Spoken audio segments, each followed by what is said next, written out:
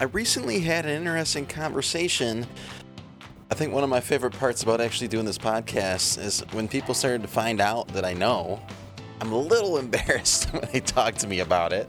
And if you just listen to the podcast, it's possible that you could take things the wrong way, or maybe I don't articulate myself very well, or I just have some of these fears that's maybe I come across the wrong way, or I thought I said something and articulated myself well, and then maybe you took it the wrong way. But what's kind of fun about having it is I get more conversations with people that I know than I used to. One of those over the past week was actually in regards to parenting. But he's got older children than me, and I really like the advice, all the advice I can get from parents out there who have kids that are turning out pretty good. Somehow we started talking about swearing. What happens if you catch one of your children saying a cuss word? And I think he explained it really well. Is that why are certain words bad and certain words not so bad? And instead of getting into the specifics, he said that he was more concerned about his heart. When you're saying these things, where's your heart at?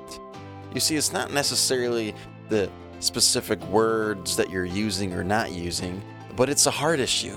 When you said that word or those words, where was your heart at? And I think that's such a huge deal.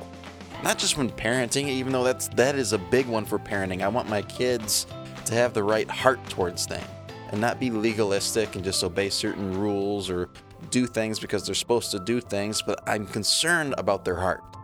And one of the things that I found fascinating in today's read through Deuteronomy in our Immersed Bible reading programs, actually on page 299, which is somewhere around the end of chapter 17 in Deuteronomy, the Lord is giving them the instructions for when they enter the promised land. And he says, if you want a leader, a king like other nations have, I'm going to give you some rules to follow. And I see 4 requirements for a king that he outlines on the first half of this page. And towards the top, it says, you must appoint a fellow Israelite. He may not be a foreigner. Now, it doesn't really go into more specifics than that. It just says he's got to be part of the family. And I wrote number 2 on the side here and underlined this part where it says the king must not take many wives for himself. But after he says this, he actually says why. And I think this applies to the rest of the reasons. It says, because, referring to the wives, they will turn his heart away from the Lord. The king must not take many wives for himself because they will turn his heart away from the Lord.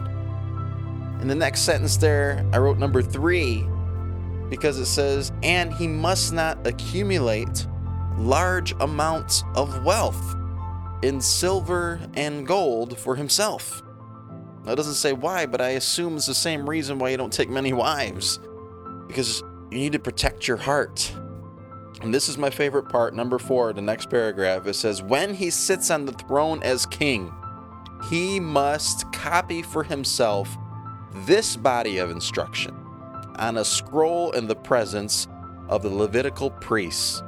He must always keep that copy with him and read it daily as long as he lives. That way, he will learn to fear the Lord his God by obeying all the terms of these instructions and decrees. This regular reading will prevent him from becoming proud and acting as if he is above his fellow citizens.